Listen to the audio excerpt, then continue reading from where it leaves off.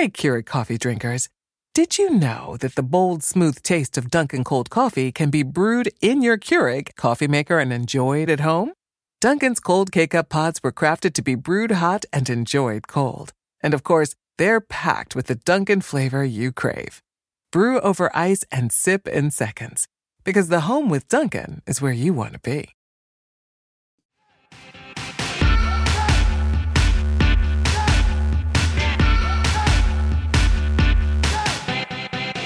Hello and welcome to Hysteria. I'm Erin Ryan. And I'm Alyssa Mastromonaco. So this week, the National Park Service celebrated their 105th anniversary, which is great. And in that spirit, Alyssa, what is the coolest wild animal encounter or sighting that you have had at a national park? Okay, so I've been to many national parks, but I've never been to Glacier National Park. And I would love to see the bighorn sheep at Glacier National Park. I'd also like to see a grizzly bear at Yellowstone. Those are my two big ones. So I saw a grizzly bear at Yellowstone. It was crazy. Yeah, I was like maybe 9 or 10. My family was there on vacation. And there was this traffic jam. All the cars were stopped. And everyone was kind of like we were looking around to see what it was. And it was a huge fucking bear. Running down a hillside, ran across the road in front of us. It was scared. It was not a bear that was like, all right, people. It was a bear that was like, get me the fuck. What the fuck? Yeah. So, which is good because bears are supposed to be afraid of people. When they're not afraid of people, they quickly connect the dots that we're very edible and not that fast. So this bear runs down across the road in front of all the cars, huge bear, goes down a bank on the other side of the road, gets into a lake on the other side of the road and swims across it. Shut up. He was like decathloning. Yeah. Yeah, it was almost like comedic because it was like, I need to get away from these people so far that I'm going to go across various terrains to do it. And then when you could hear him say, zoink, Scoob, and try to run. Exactly. And then when it got to the other side of the lake, it got out and it just kept running. It was like, I'm out of here. He's like, wrong turn. That was how I felt, I think, the first time I visited South Dakota as an adult. I was like, get me out of here. This week, Dana Schwartz and Kieran Deal joined to tackle the following questions. Who still thinks that messing with Nancy Pelosi is a good idea? What traditions has COVID interrupted or changed? And was it time for some of them to go? And who just got a new kitten? All this and more right now.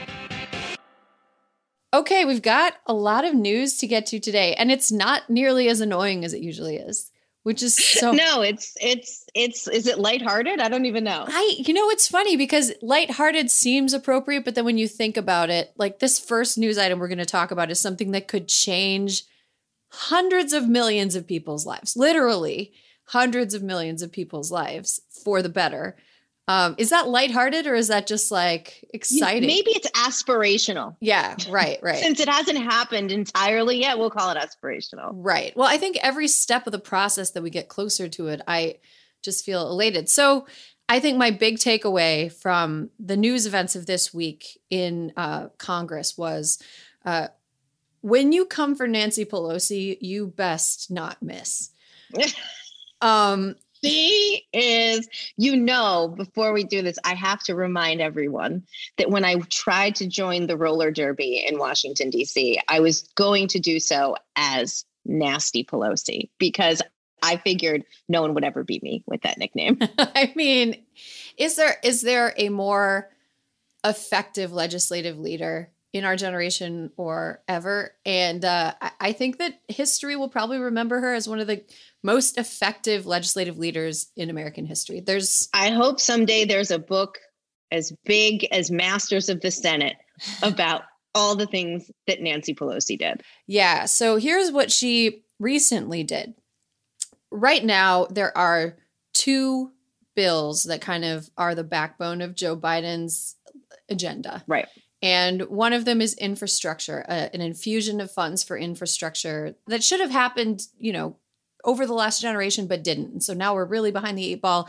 The infrastructure, hard infrastructure stuff needs to happen.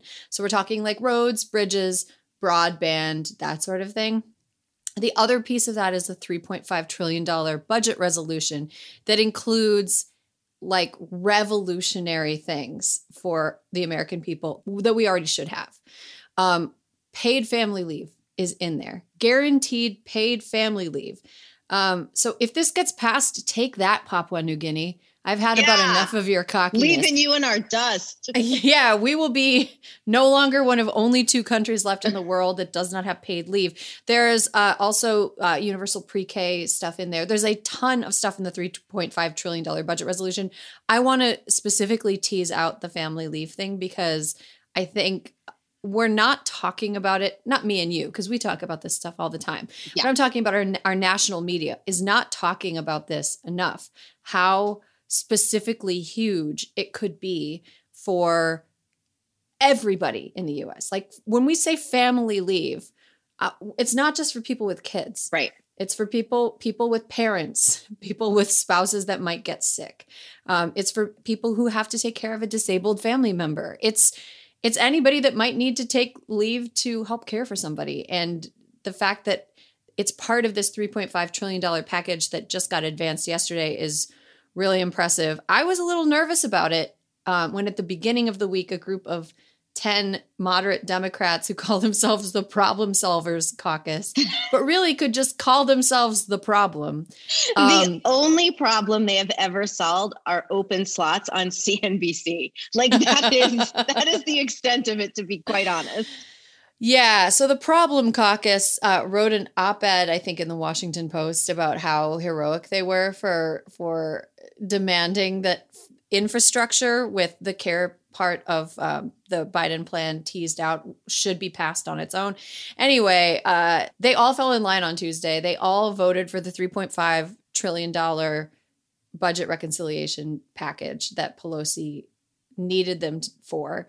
And so now that's advancing. And now Pelosi has also pledged to vote for the separate infrastructure bill they have promised to vote for by September 27th, which means that we now have like a kind of good idea for a timeline for when this is either going to get done or not done. Yeah. So Alyssa, what do you make of the events of Tuesday that happened in Congress? And are you optimistic that this is actually going to happen? I mean, the events of Tuesday were just, to quote the movie St. Elmo's Fire, they were a self-created melodrama. I mean, this was like not necessary. The Democrats, like if Democrats are in power and they're not going to govern like they're in power, and I mean like we have the Senate, the House, and the presidency, like what are we doing? Which I think was the source of a lot of the yelling at the closed door caucus meeting yesterday, when I think it was reported that Steny Hoyer said that what the Problem Solvers Caucus was doing was mutually self-assured destruction. So look, this is a budget blueprint that they voted on. So they still have to figure out the actual budget of this $3.5 trillion plan. And that's going to take a lot of work.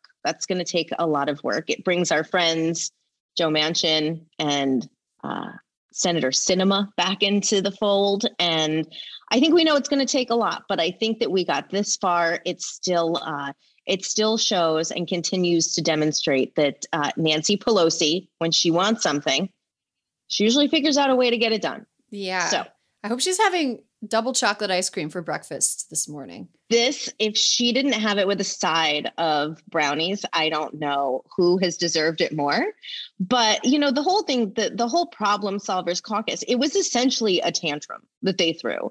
And I guess what they got for it was a sort of date certain, in theory, non-binding, of voting on September 27th.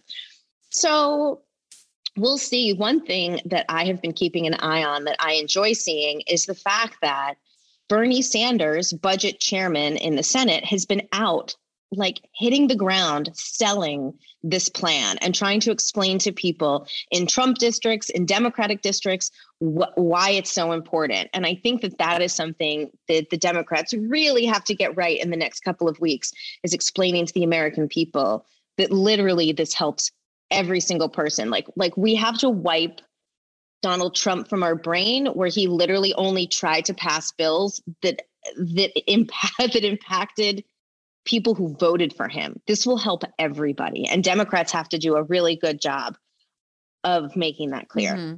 Yeah. And I think another thing that I've seen in this whole process that's really encouraging is, in the past, I think when there are these big ideas that are bandied about on Capitol Hill, the first people whose needs are on the chopping block are the people whose needs are the most urgent. Right. Like single parents, people of color, very poor women, all of these, their needs are always the ones that everyone feels like it's fine to bargain away. Because I don't think those people are necessarily the ones that are giving the most money or writing the biggest checks to the people that are casting the votes. And as cynical as that sounds, I'm saying that to make a point about where we are right now, because we have people like Pramila Jayapal of Washington.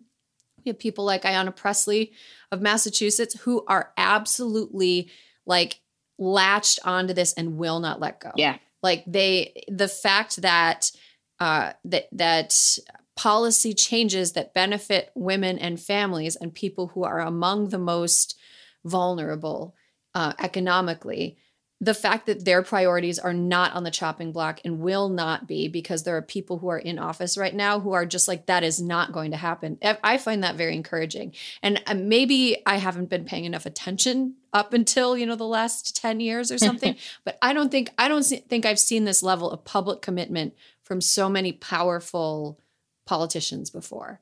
And I find that very encouraging. I agree. I think it's also too, if there's a lesson that we learned the last 4 years, is that like being chill isn't going to get things done.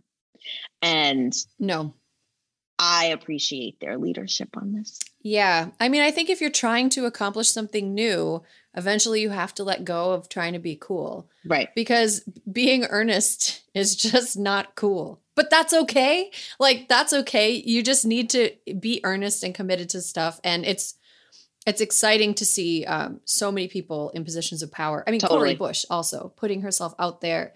Like, it's so cool to see that, and note that most of these people are, women and people of color and new people to Congress. And I find what they're doing really exciting. And I actually do feel hopeful about this. I feel hopeful that, the revolutionary changes that are being proposed by the Biden administration, like, this is the chance to get them done. And listeners, I want to put this out there. If this matters to you, now is the time to speak up about it, and not just like writing letters and calling your congressperson, because that's not that fun, but like start talking to your friends. If you have friends that have had a hard time getting leave when they've had a baby, or they have aging parents, or they have any need that is among the needs that Democrats have promised to address in this package, like, talk to your friends and get them excited about this and get them communicating with their elected representatives and their friends. Because if people are paying close enough attention, there is no way this fails. That is true. And Erin, while we are talking about it, I think that, over the past year, we've talked about it, especially through the election, about how, Republicans tried to make it a thing and progressives sort of took the bait a little bit. And it was like, if you get elected, will you support Nancy Pelosi?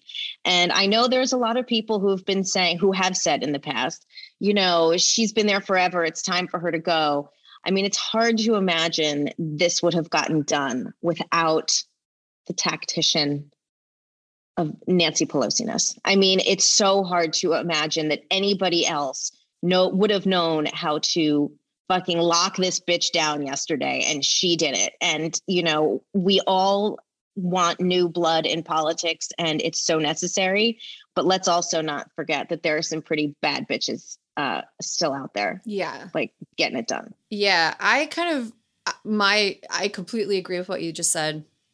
Another thought that I had was, how did she do this? She also got the John Lewis Voting Rights Act passed the House, which it's probably not going to pass the Senate, but she got it done in the House. And my thought was like, I really want there to be like a Nancy cam. I want her to wear a necklace that has a camera on it, so I can be like, "How are you? How are you doing? How are you doing this? Like, what are you saying? Who are you talking to? In what order? Like, people should study how she leads that caucus, because if you take a look at everyone else who has tried to lead any caucus over the last 15 years, they have looked very bad at it compared to her. Yeah. Totally. Like, it is clearly a hard job, and she's clearly really good at it. And a lot of people who consider themselves smart and have a lot of confidence have tried and not been able to do it. So I need a Nancy cam. I need to know how she's doing it. And, you know, like, again, we've talked about Pelosi as, you know, she's been there for a long time. Some of her views on some issues are not as progressive as my personal views. Same. And I would like to see her, you know, kind of grow a little bit in those specific areas. But this was a real victory for progressives this week. It was a victory for anybody who is like a Bernie supporter, or perhaps a Bernie rising. If you didn't vote for him in the primaries, anybody who supports a progressive agenda, this was a win, and Nancy Pelosi was on your side this week. So it's really, really cool to see. Let's transition to a less cool story. We'll talk about the COVID story in southern states. So here's, you know, in Alabama, Mississippi, Texas, Florida, and Arkansas, I've heard, and possibly Missouri, they're facing issues with a shortage of beds in ICUs. People who have non-COVID related problems are having to wait a really long time to get into hospitals, because hospitals are clogged up with people who not only have COVID, but they have COVID and did not get a vaccine that was widely available and free. So we've talked about this before. I've sort of run out of real patience for this. This is causing systemic problems that affect, COVID patients people who will not get the COVID vaccine seem to not understand that their actions affect other people, regardless of whether or not they want them to. There is no living in a fantasy world where you just get to do whatever you want and that doesn't affect other people. And they seem to, they don't make the connection. If I cough and someone catches a germ, that affects other people. It's just a whole thing. But here's something I was thinking about. So southern states, Texas, Mississippi, Arkansas, Alabama, etc., a lot of times you see laws kind of matriculating through those state houses that would allow medical practitioners to invoke conscience clauses to not provide care for people. And these laws are made specifically with abortion and birth control in mind. Yep. Pharmacists have the right in some places to legally not prescribe or give out Plan B because they don't agree with it, which is I think those laws are crazy. But here's something that I was wondering. Could a state with conscience clauses on the books, could a doctor working in that state be I'm just not going to accept any more COVID patients who are unvaccinated into my hospital because it's against my beliefs? That is a half joking question, but I seriously wonder. Wait, but Erin, is it really it kind of makes total sense. It makes total sense that it could be applied in that instance, right? Why not? Why not? And it's more based in fact than belief in that Plan B causes abortion, because Plan B medically does not cause abortion. Correct. That is a non-fact that people are basing actions on. But not getting the vaccine causes serious COVID, which causes hospital backups, is something that is backed up by actual fact. Which also, this is the drum I like to beat weekly, is that not only that, but also these people who won't get vaccinated continue to spread the virus. And you know what? If you didn't believe it before, guess what? The Delta variant is way fucking worse than original COVID-19. So if it keeps spreading, chances are that Delta Plus or Epsilon or Lambda, whichever the next variant is that takes hold, is going to be way fucking worse. And the way that it has gotten worse and worse is that it affects children a lot worse now than the COVID-19 original strain did.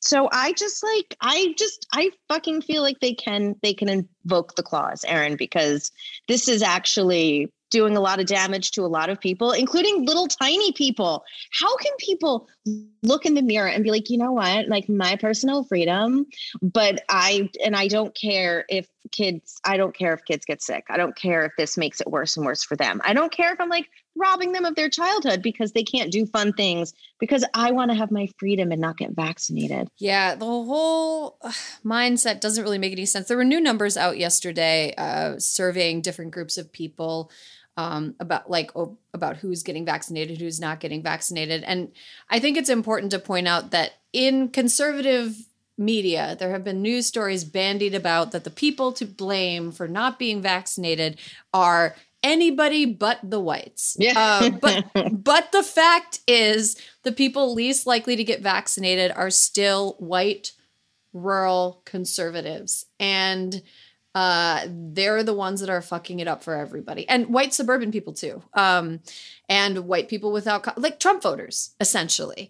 And so, you know, I hate pointing fingers, but the fingers, like all of the fingers are pointing at an ideology that is like actively harmful, that is a problem. It's exactly. And it's an ideology that continues to shift, right? It's not like they're fucking steadfast in their beliefs. For months, they've been saying, you know, if it were FDA approved, FDA approved, we would get the vax, but it's like not FDA approved. And now you've got Marjorie Taylor fuckface out there who's like, Joe Biden probably personally called and got it approved. And it's like, girl, what are you even talking about? You are so dumb. She's so dumb. And like, she doesn't even know it. Like, she's just so fucking stupid. And also like, well, okay, it took this long. First, it was taking too long to get approved. Now it's approved.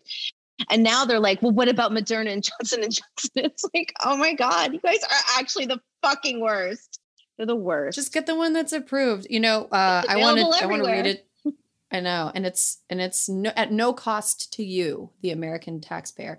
I think my feelings about the FDA approval and the moving of the goalposts were best summed up by a writer named Mikkel Jollett, who is, he wrote a really great memoir last year that I really loved. But he tweeted, "So glad all the people worried about the regression analysis of both the efficacy and safety outcome data wouldn't remain robust after taking into account selection bias and the negative impact of the statistical outliers can finally breathe a sigh of relief." Exhausting.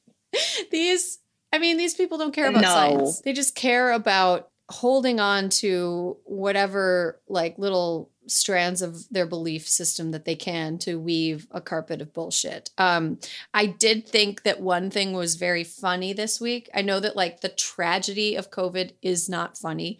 The people that are going to the hospital and being like, I didn't think I would get sick, and then getting sick.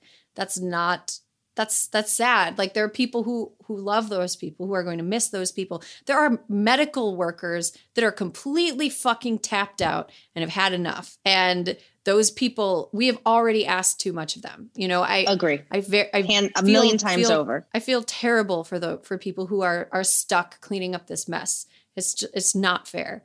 But what is funny is that several members of the panel that were supposed to perform the final Arizona audit had to not turn in the results of the Arizona audit because they all got COVID. Oh, sad trombone. The cyber ninjas got COVID. We're not laughing that they got COVID. Just they got COVID. We're laughing at the narrative structure of this. Yes, thank you. Thank you for making me not an asshole. Right. It is narratively very predictable, yet also sort of like, yeah, this would happen on Succession. Yeah, for sure. Totally. If Succession were Veep. Right. Exactly. Succession plus Veep. Succession is back in October, by the way. How excited. I can't wait either. Let's take a quick break. And when we come back, we have our panel together.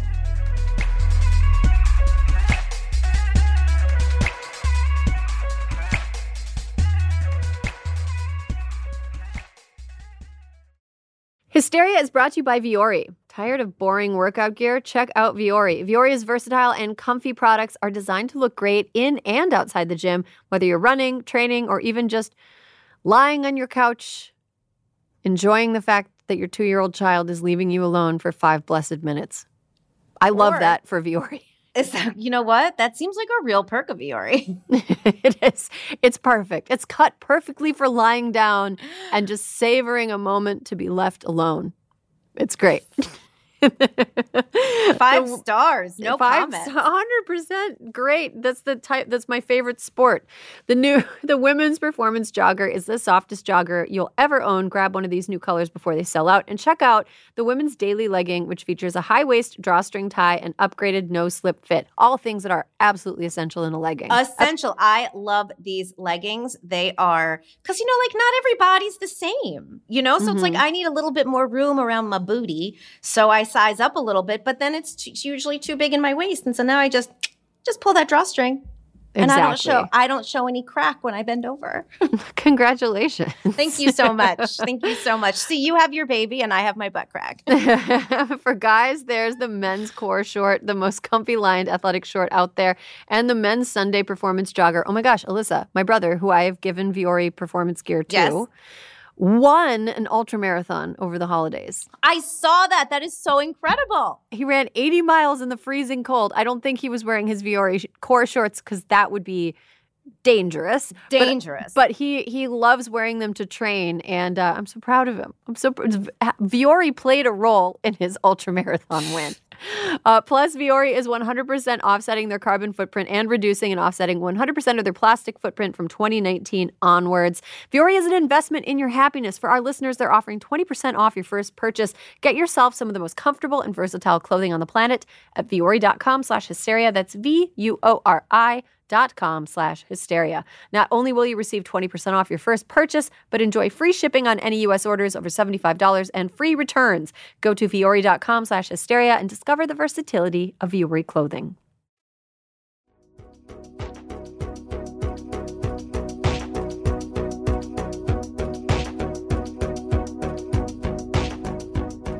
And welcome back. So all of our lives have been pretty disrupted by COVID over the course of the last year and a half. I feel like we've been saying it's been a year and a half for like half a year. Yeah.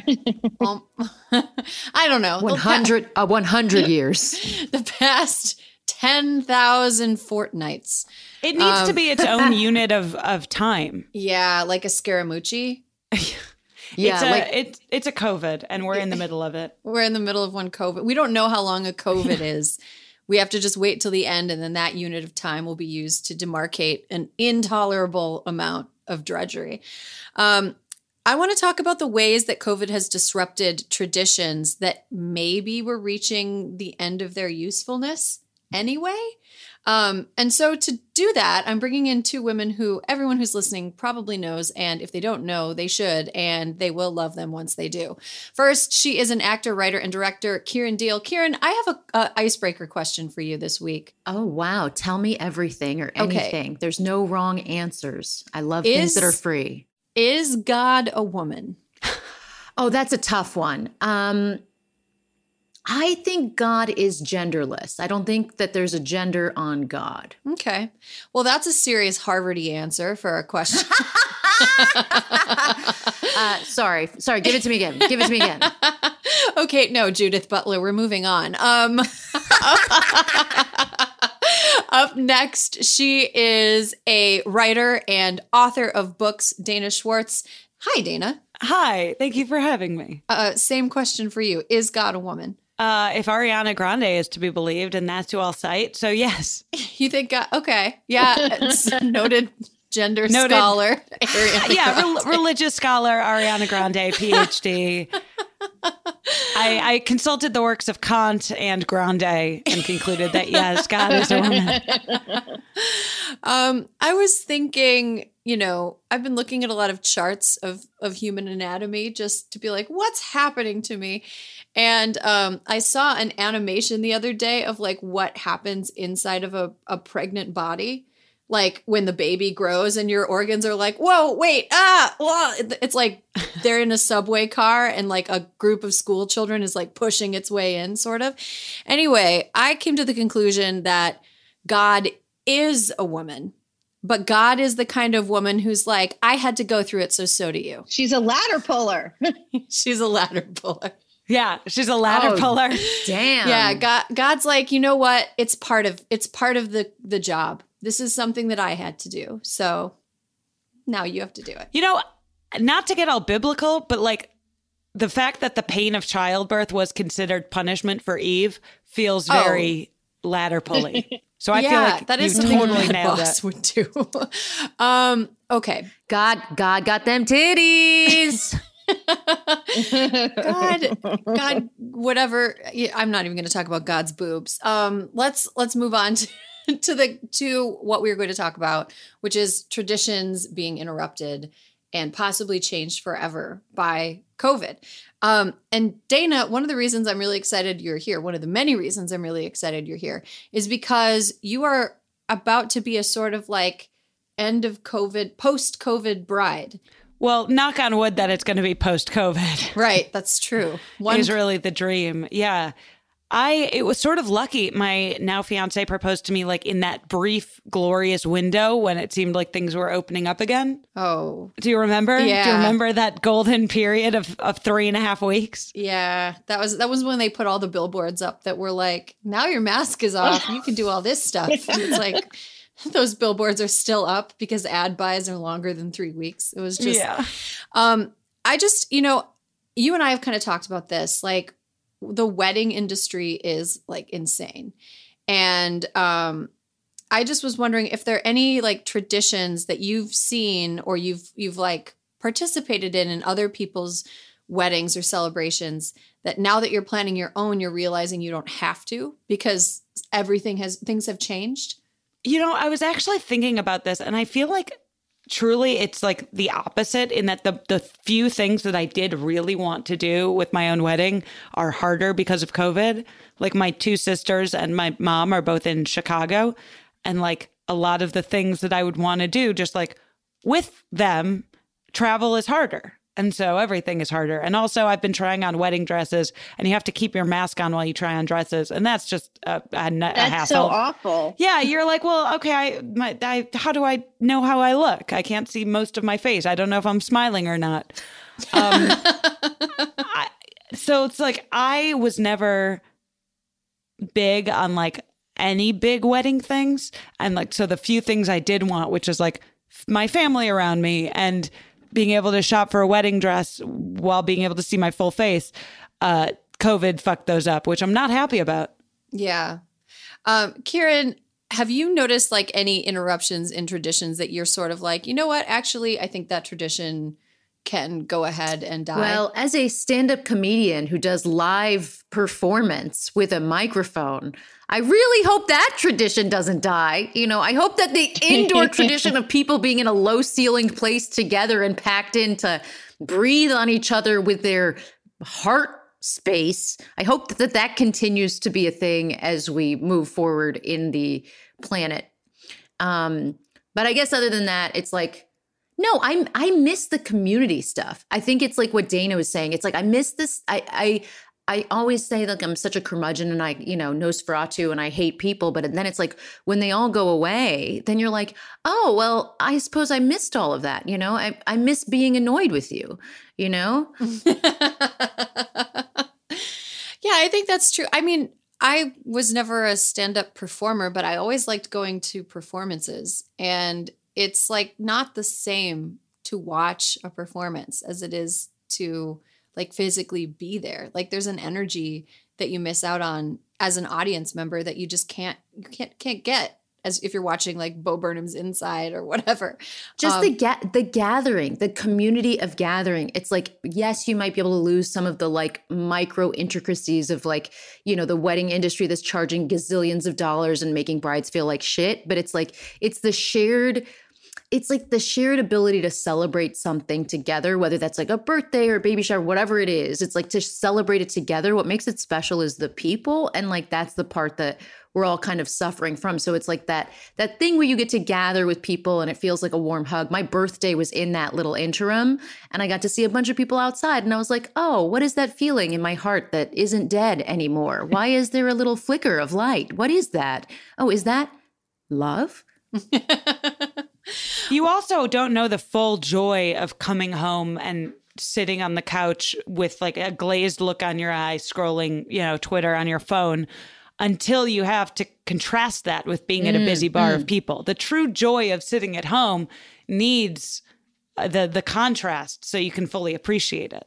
Totally. Alyssa, you started a new job during this whole time. How has work changed? Like being in an office type environment, how has that changed for you pre-COVID to post or to like mid-COVID? You guys, I feel like I'm once again sort of plowing territory as the oldest woman in the circle right here, but fucking give me this alone time. I may never be able to go back. You know what? One tradition I'm fine is gone, the Power Woman dinner. Okay, those dinners were insufferable, and I haven't talked to half the people I ever used to sit with at those dinners. So I'm fine just being a lonely middle-aged woman up in the sticks, working from Zoom and having her interactions currently confined to the local farm stand. I have won her over. She was very tough. And now the owner of the formerly meanest farm stand sees me coming and says, "Hey, Alyssa, what are we doing today?" I'm like, I have won. This is more important than any power broker in New York wanting to sit next to me at a dinner. But for work, I think that I had really worked so much for so many years that being able to do something that's remote and still have a little bit of freedom. I mean, it doesn't mean that I work any less hard, but being able to, work out in the middle of the day for an hour. I like it, you guys. I like how it is now. I'm afraid when it goes back, I don't want to get back on an airplane. I'm like, I may have Stockholm syndrome. That may be what this is, but it's where I am.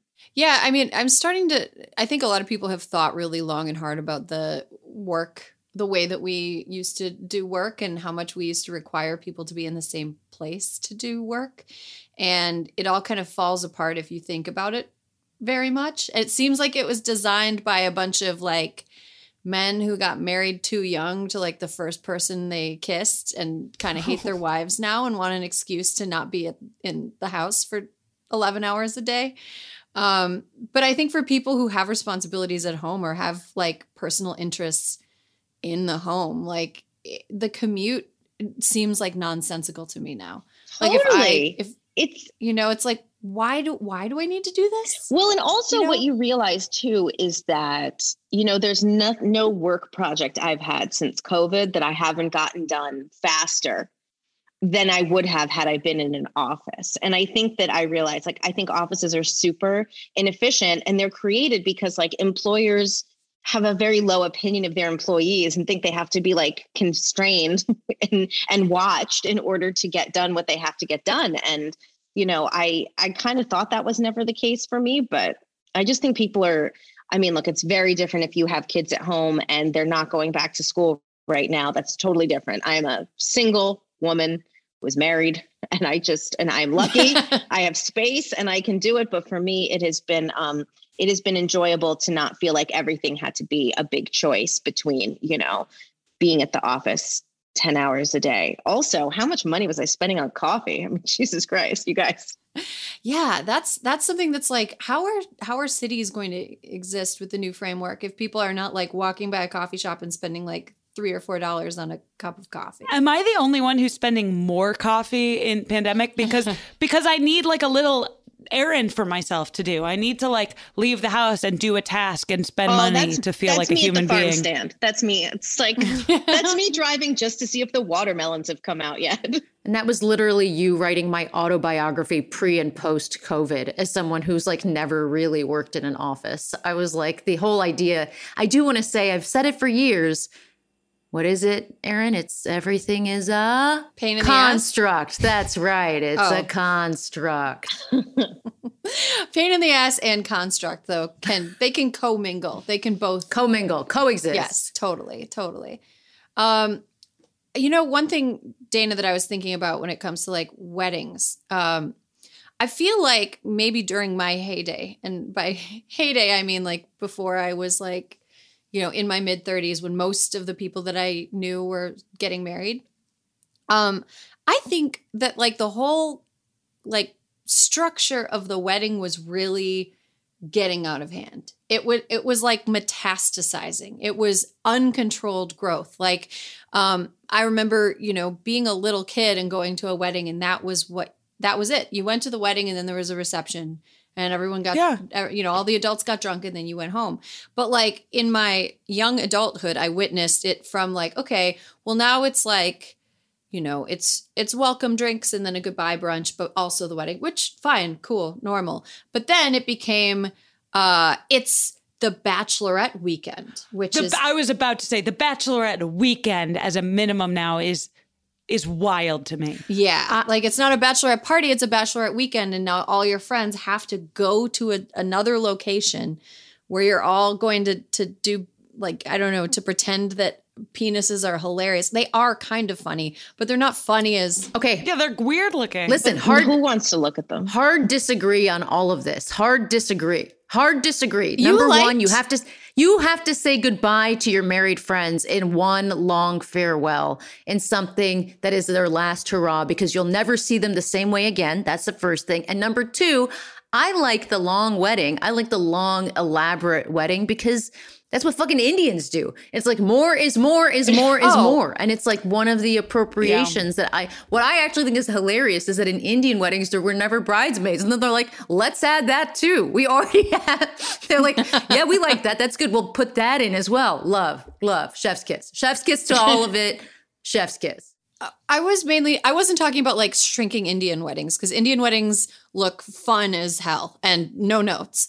I'm talking about like the expansion of expectations around like your friends in an inner circle. Like you have to do the bachelorette weekend and a bridal shower weekend. And like I knew one woman who had a bachelorette weekend, a bridal shower, a like lingerie party and like a stock the bar party. What does that mean? I don't understand. What's a stock the bar party?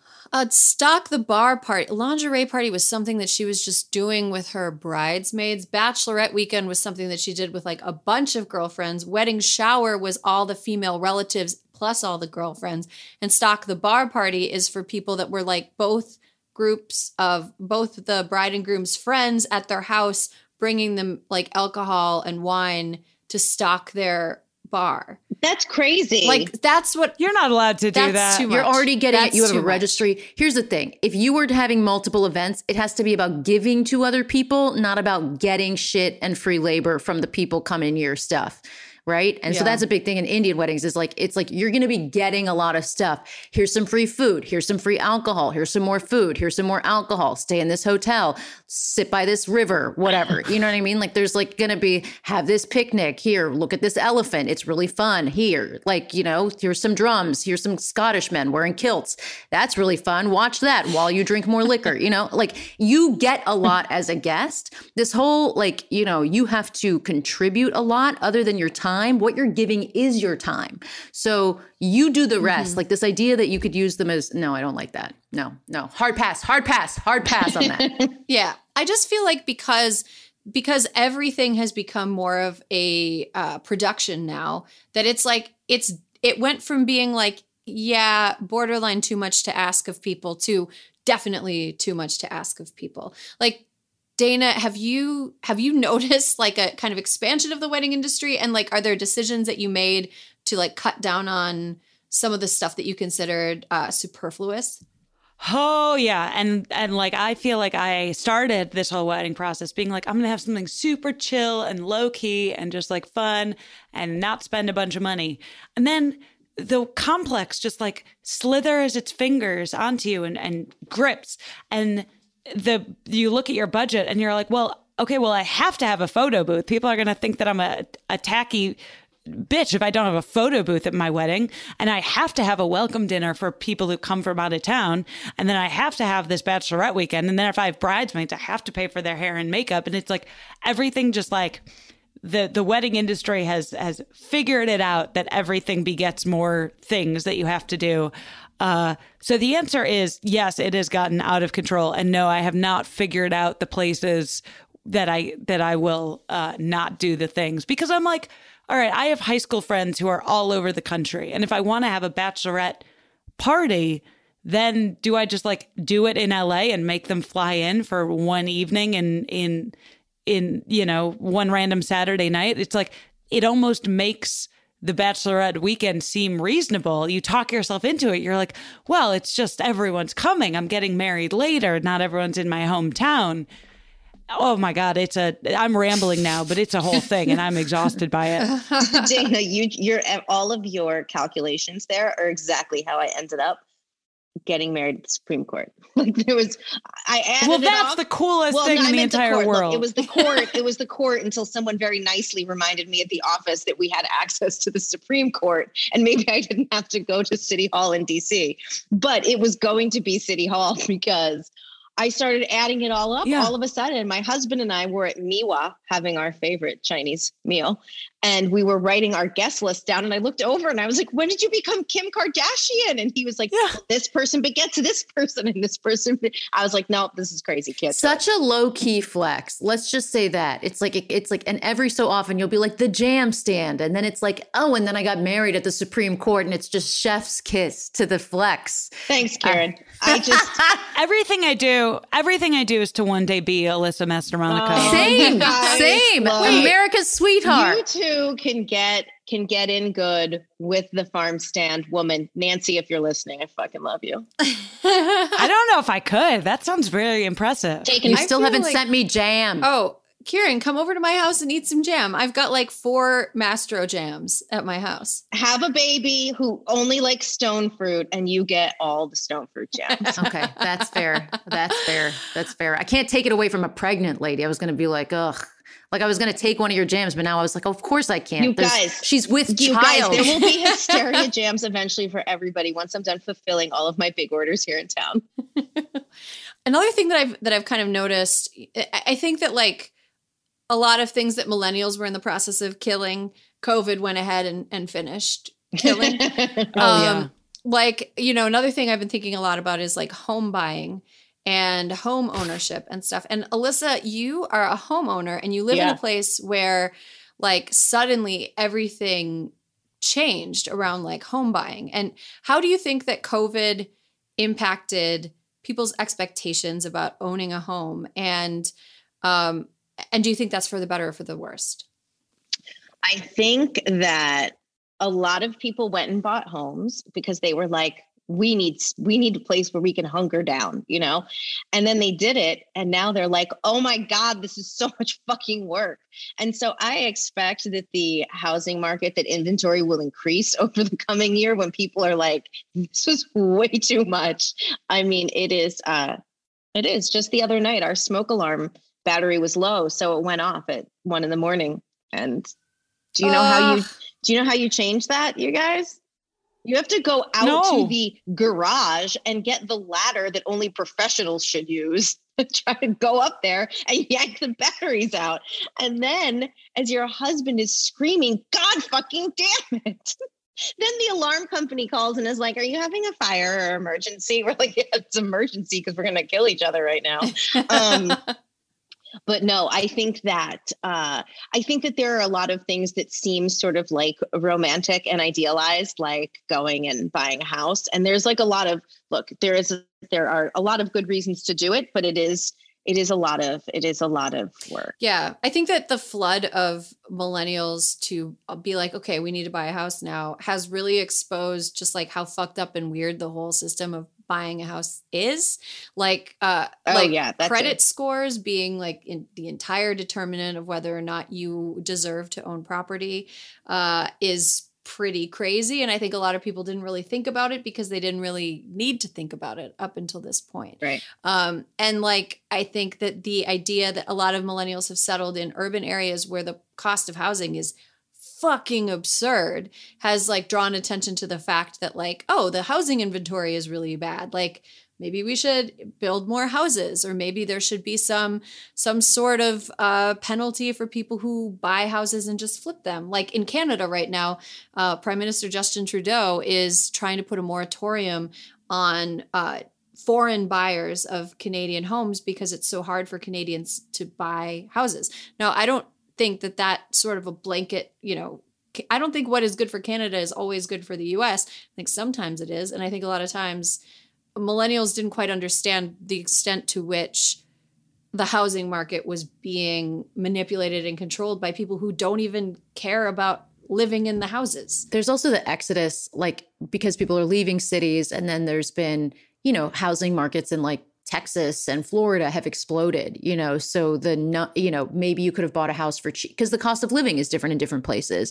So if you're coming in from New York and you're like, oh my goodness, these houses in Florida are so cheap, then that makes the houses go up if enough people do that in that area. And it affects, you know, people in the area too, and like what they're able to get. I think Austin, Dallas, like all of those places, the markets have exploded and the prices. My aunt does real estate. And so she was saying, oh yeah, the prices went up by like $100,000.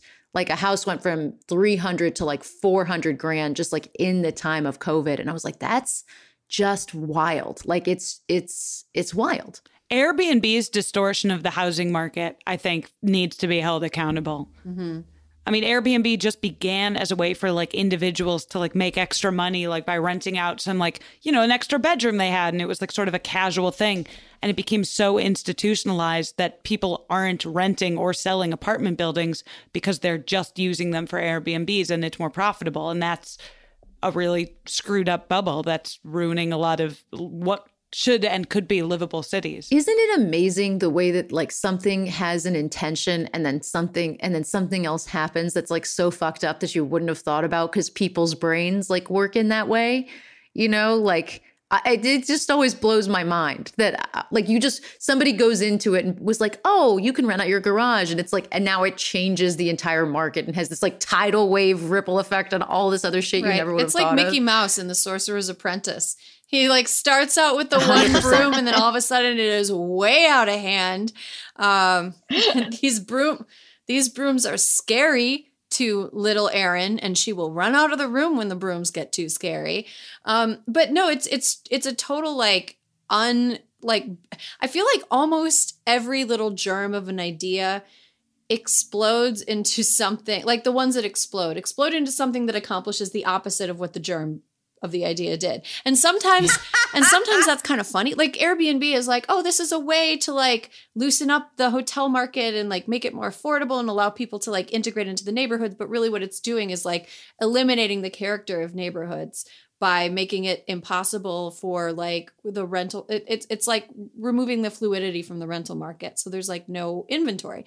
But, you know, it sometimes is funny, like right to work laws and right-wing anti-vaxxing coming like up against each other is very funny. Like none of the politicians coming up with laws that would allow employers to fire their employees for no reason at all, and then like making that state law, none of them counted on a few years later anti-vaxxing being a Republican sort of belief. So now all these people, like if these people's bosses believe that they should be able to fire people just for not having vaccines, they can, and they have absolutely no recourse. Like that's a funny outcome, you know, of right to work laws. Airbnb thing, not so much funny. I wanted to end the conversation by talking briefly about OnlyFans and the interruption of the sex work industry. I know that none of us here have been personally involved in the sex work industry, but I think all of us have like care about feminist issues and care about people being safe. So OnlyFans actually just announced that they were backpedaling on a previous announcement. The previous announcement was that OnlyFans was going to ban sexually explicit content from its website starting on October 1st. And on what did OnlyFans think they were for? Only friends, Dana. Only friends. No sexual content. Yeah. So here's the thing. OnlyFans was actually a place that people, that it was relatively safe for women who wanted to engage in sex work, in virtual sex work. It was a safe place for them to do it, to make money themselves without having to pay somebody else to facilitate their making money. And, you know, I'm not going to like step out of my lane and characterize it as across the board empowering or disempowering, but for people who needed it, it was like a great option. And as soon as they announced that they were going to cancel, they were going to not allow sex workers to be on OnlyFans anymore, people got pretty mad and then they reversed course. Dana, I wonder what you think of this whole thing? I think I was very just confused fundamentally by like what OnlyFans thought that they were as a business model. Like what if they banned sex content, like who else is on OnlyFans is what I'm really curious about. Like were they like, oh, it's OnlyFans to show your artwork? Like did they think they were Patreon? Like what did they, that's what I was confused about. Like what was the conversation at OnlyFans headquarters? I think it was sort of fundamentally heartbreaking because it did seem like OnlyFans was a like you mentioned, like a safe space for sex workers to sort of be in control of their own destiny in that way. And it was this classic example of like shaming sex work when they fundamentally made OnlyFans profitable in the first place. So Tumblr, I sort of understood because it's like, oh, Tumblr was like always meant to be like a blogging platform for teens, or that's like what Tumblr thought it was in its highest ideal. But I'm like, what did OnlyFans ever think it was? Right. That's definitely true. But I think one thing, the outcry about the OnlyFans decision and that led to its reversal reminded me of like, oh, like sex work has also been changed by COVID. Like now that it can be done virtually, now that it's normalized that, you know, sexual performance, sexually explicit content can be delivered virtually and people will pay for it. Like that feels like a positive, like a move in a positive direction for sex workers who are oftentimes, you know, they're a part of the population that is more victimized by physical violence than other parts of the population. And part of that is because when they're in person with somebody, you know, you can't really control what that person does. So like, I think that the porn industry was also disrupted by COVID. And I think for the better. I hope for the better. I agree. I think as more power in the hands of the individual and less at the hands of institutions that can exploit people. The internet, you know, I hate when people say the internet isn't real life because it is, but it does remove a physical barrier, like it creates a physical barrier to violence that pervades against sex workers. So I think that the internet has been really helpful in that respect. I know people who bought their house and bought a house with the cash that they made off of OnlyFans, or, you know, when work was like scarce or were able to pay all of their bills, you know, as like an alt form of income. That was really supplementary and helpful. So yeah, I saw actually that OnlyFans had initially made the decision because banks were making noise about not wanting to process payments made to sex workers. And it just seemed just very, I mean, banks. Yes. Those people who have never patronized sex workers, the workers, the people who are known for their morality and upstanding, the people who are not from movies like Wall Street. Right. I think like a million sex workers have done less harm to the world than 10 bankers. Honestly, 1 billion sex workers have done less harm to the world than 10 bankers. But also, you know, I was thinking, this is just a great example of like, you know, these are individuals who are commodifying their own bodies. And it's sort of like, I feel like sometimes there's a real prudish resistance to women commodifying anything that male-led organizations and institutions are used to being able to commodify. Like women are supposed to be giving this stuff away for free. Oh, yeah. Like there's a poster in the workspace that I go to, and there's a poster in the bathroom that said like the female-led food revolution. And I was like, bitch, what do you mean? Like the entire world is the female-led food revolution. You know, like women are the ones that cook. We're just expected to give it away for free. So the revolution is women commodifying something that we are expected to give away. It also feels like it's like when men get uncomfortable because then women themselves aren't the commodity. Like a brand like Hooters, where it obviously is commodifying women's sexuality, but in a patriarchal, male-dominated business structure where it's like for the male gaze and men are profiting from it primarily.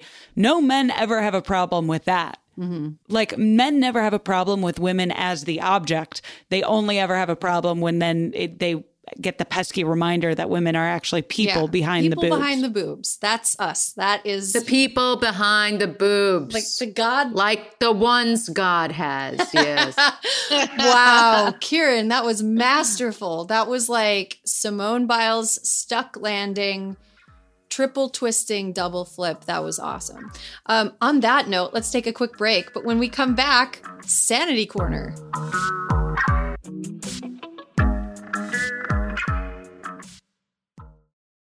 Hey, Keurig coffee drinkers. Need a cold coffee with a bold flavor? Dunkin' Cold K-Cup pods were specially crafted for cold coffee. Brew over ice straight out of the Keurig coffee maker for smooth, delicious Dunkin' taste you know and love. Find your next Dunkin' Cold coffee in the roasted coffee aisle.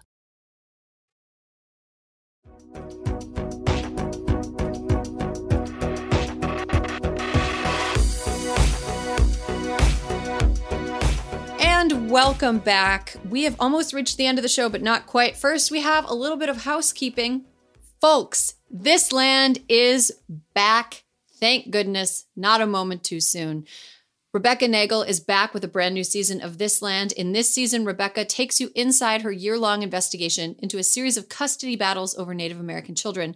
Along the way, she discovers how the most powerful people on the far right are using this moment to quietly dismantle American Indian tribes and advance a conservative agenda. The first 2 episodes are out now. You can listen and subscribe to This Land wherever you get your podcasts. Highly recommended. Love Rebecca. Love This Land. Super excited to hear the rest of season 2. Okay, the house has been kept. Now let's move on to Sanity Corner. We've done 2 Sanity Corners in a row, Alyssa, haven't we? Feels good. It feels good. It feels good. I think that like focusing on things that make us feel good, just like good practice in general. I want to do something that I haven't done on Sanity Corner before. I want to yield my time to you, Alyssa, because I'm looking at a kitten and I need to know everything about this kitten that you're holding. You guys, sometimes you just need a little joy. And we have never had a kitten. We always rescue the old cats and the sick cats and the sort of mangled cats. And so she's a little mangled too. Winky. We call her Wink because she's got one eye. But she is adorable. And we've had her for like 10 days now, and we needed to introduce her slowly to everybody. And you guys know that Midge is my fucking queen. And I was very nervous that Midgie was going to accept young Wink. But when we sequestered Wink in the upstairs bathroom, Midgie was waiting outside to give her headbutts. And so we were like, okay, Winky, let's meet everybody else. And so Norm is only 3. And everyone's like a little old for him. Like Petey and Midge are a little slow for him. So he and Wink have just been like tearing it up around the house. And everybody, if they have time and money, they should rescue a kitty, because there's also something to bring a little attention to. A lot of people got dogs and cats during COVID, and then they had to go back to work and they sent them back to the shelters, which is like such a thing. And anyway, we're lucky, though the inn's officially full, you guys. I mean, 4 cats is pretty much as good as it gets here. But yeah, look at this. Winky, say goodbye. Okay. All right. Bye. Bye, girl. See you later. She's like, no, stop holding me. I'm not a trophy. But no, it's been fun. And it's like, you know, it kind of gets you out of I was like, I'm not doing anything because I need to focus on integrating her into the family. And then like, it was actually pretty easy. Knock wood. She and Norm share a litter box, and he like waits patiently for her to go. And then he like goes in after. It's very cute. They're very cute. Who doesn't love a furry kitty? Hang on. My dog's barking in the background. He heard that you were talking about cats. He does love a kitty. He wants Eleanor to love him, but she just does not. So he like follows She's her. tough. Yeah, she's tough. I wanted to put a plug in for if you're thinking of adopting a cat, a kitten is a great to adopt if they're available. It's like kitten season still, I think, right? The tail end of kitten season. Yeah. Yeah. Nonstop. I got a kitten and it was the best decision of the year. Yeah, kittens are adorable. I also want to put in a plug for adopting an adult cat. If you go to a shelter and they mostly have adults available. I got Eleanor when she was 2. And, you know, I know a lot of people like maybe are hesitant to adopt a pet that's a grown up because they're like, oh, I'm not going to get enough time with them or whatever. Dude, I've had Eleanor for like 15 years, almost 15 years. And like that is a long time. They live a long time. If you take good care of them, they live a long time. So yeah, you know, adopt a pet, but don't be like closed-minded about their age, because sometimes the right pet for you is a kitten and sometimes the right pet for you is an adult. It's true. Sometimes the right cat for you has FIV, which Norm has. And sometimes your cat needs to have all her teeth out because she was abused like Midge. And you know what? They're the most fucked up fur family of all time. And they're the best. But it's true. The thing about older pets too, is that they're calmer. So a lot of times for a lot of people, older cats, like we got Petey when he was 8, and he was like super chill. So I will come back to you for your real sanity corner since I just nominated the wink thing. Kieran, do you want to go next? What's your sanity corner this week? I went to Big Sur, which is like an outside place with an old high school friend of mine, which was awesome. My key is broken in my car. And so the automated car, it's broken. So when you open the car, it starts beeping. It'll beep, right? It beeps and it's like, And it's like, if you go so too long, then it starts really like alarm beeping, like, and it's really feels embarrassing. And my friend made it into a game. She was like, oh, I'm going to see if I get 2 beeps. Can I get 3 beeps? And she made it into this game. And now it's like, I don't want to fix it. And it was like, she said this phrase that I thought was really nice. She's like, oh, like, cause she has kids. And she was like, how can you bring a little magic to every moment? And I thought about that when it was like with the car, because it went from being this thing that was like, oh, I'm embarrassed by this and I just haven't had the time to fix it, to like, oh, this is a hilarious, fun game. I love that. Make a game or a song out of it. Pretend you're your own child. Pretend you're your own child. Add a little magic. Figure out how you can add a little magic to whatever is your day right now. That's great advice. Sanity Corner. That's my friend in Vermont. Dana, do you want to go next? Yeah, this is maybe not fully in the spirit of Sanity Corner. I don't know, but it's advice mentally that has helped me a lot. I have found that I've gotten very distracted very easily with my phone and laptop when I'm watching TV and movies. And it just makes me feel anxious and overwhelmed. And I have started keeping my laptop in the office and not bringing it into the living room, and keeping my phone in the other room when I watch TV and watch movies. And it keeps me very present. And I actually enjoy movies more and enjoy TV shows more. And it doesn't constantly feel like my brain is breaking. I need to do that. It's just like I was doing it instinctually. I'd be watching a TV show that I wanted to watch and just be like reaching for my phone. And how long have you been doing it like this? A week. And success so far? You haven't felt like itchy, like you need to go get it? I'll say like when I take a bathroom break, I'll check my phone, but I pause the show. I pause the movie.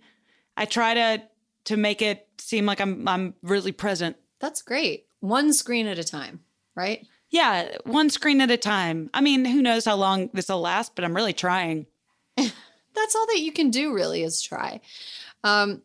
Alyssa, what is your sanity corner this week? This is just a quick one. I had not watched it, and I sat down. And Dana, to your point, it required me putting my phone in the charger and being away. And I watched all of Never Have I Ever, and it was so fucking charming and so fun and also stressful. I mean, things that Davey did in high school, it harkened me back to some bad decisions, but mostly it was the first show I've watched in a long time, start to finish, in like 2 days. And it felt so good because it was so good. So Never Have I Ever. I haven't watched that yet. Kieran, have you watched it? You were nodding. I watched season 1. I watched season 1 and I thought it was really great. Yeah, they did it's fun. It's a fun, great. It's fun. Yeah. It's John fun. McEnroe narrates it, which is wild. It is so good. There's a love triangle. Like what do you, yeah, it's good. It's good times. It's a good, fun show. John McEnroe, the tennis guy? The guy, the guy who throws He's the voice of Davey. The tennis fits? The tennis. Mr. Tennis fits himself. It's great. Wow. On the app Calm, this is not a paid advertisement. On Calm, there is a Calm sleep story where John McEnroe reads the rules of tennis. And I put it on, but it was like too funny and I couldn't sleep. But it relaxed me because it was funny. I just pictured him like throwing a racket. Okay, that is all the time we have for Sanity Corner and all the time we have for this episode of Hysteria.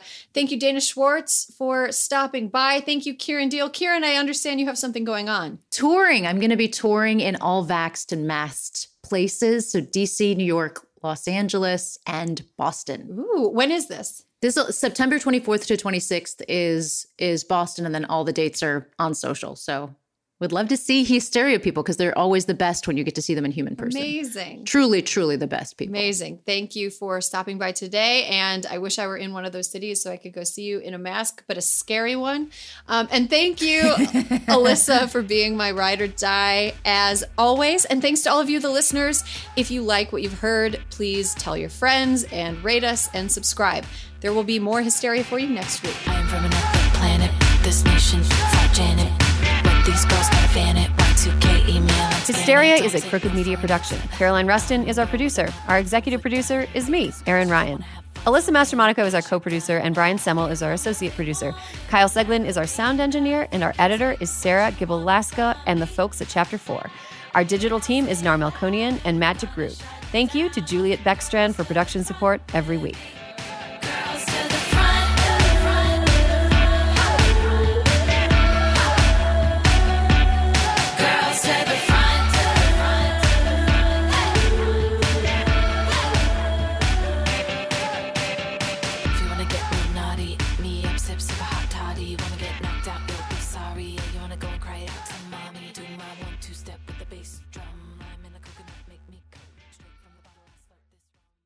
Hey, Keurig coffee drinkers. Need a cold coffee with a bold flavor? Dunkin' Cold K-Cup pods were specially crafted for cold coffee. Brew over ice straight out of the Keurig coffee maker for smooth, delicious Dunkin' taste you know and love. Find your next Dunkin' Cold coffee in the roasted coffee aisle.